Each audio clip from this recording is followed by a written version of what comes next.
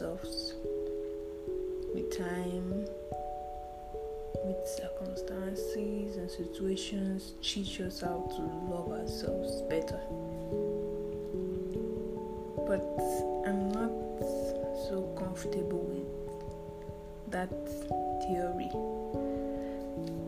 I think we love ourselves because we want to be better.